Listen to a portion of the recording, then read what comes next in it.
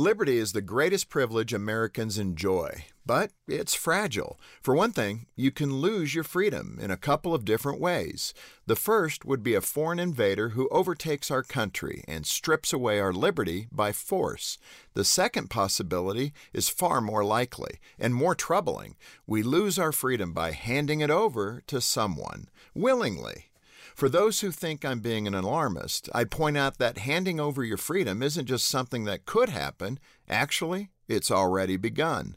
Since 9/11, daily life in America has become increasingly associated with metal detectors, security cameras, and microphones embedded into every new piece of technology that fills our homes.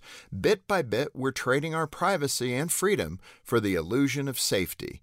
Reasonably protecting the common good is necessary for society to function well, but at some point we must recognize that the idea of complete security is an illusion. Every area of life carries risk, which is why exchanging freedom for safety is a fool's wager. It's never worth what it costs you. From free speech to religious freedom, our entire way of life depends on independence. But our independence depends on us. Freedom is not self-sustaining. It will last only as long as American citizens value freedom more than the empty promises of safety. For Focus on the Family, I'm Jim Daly.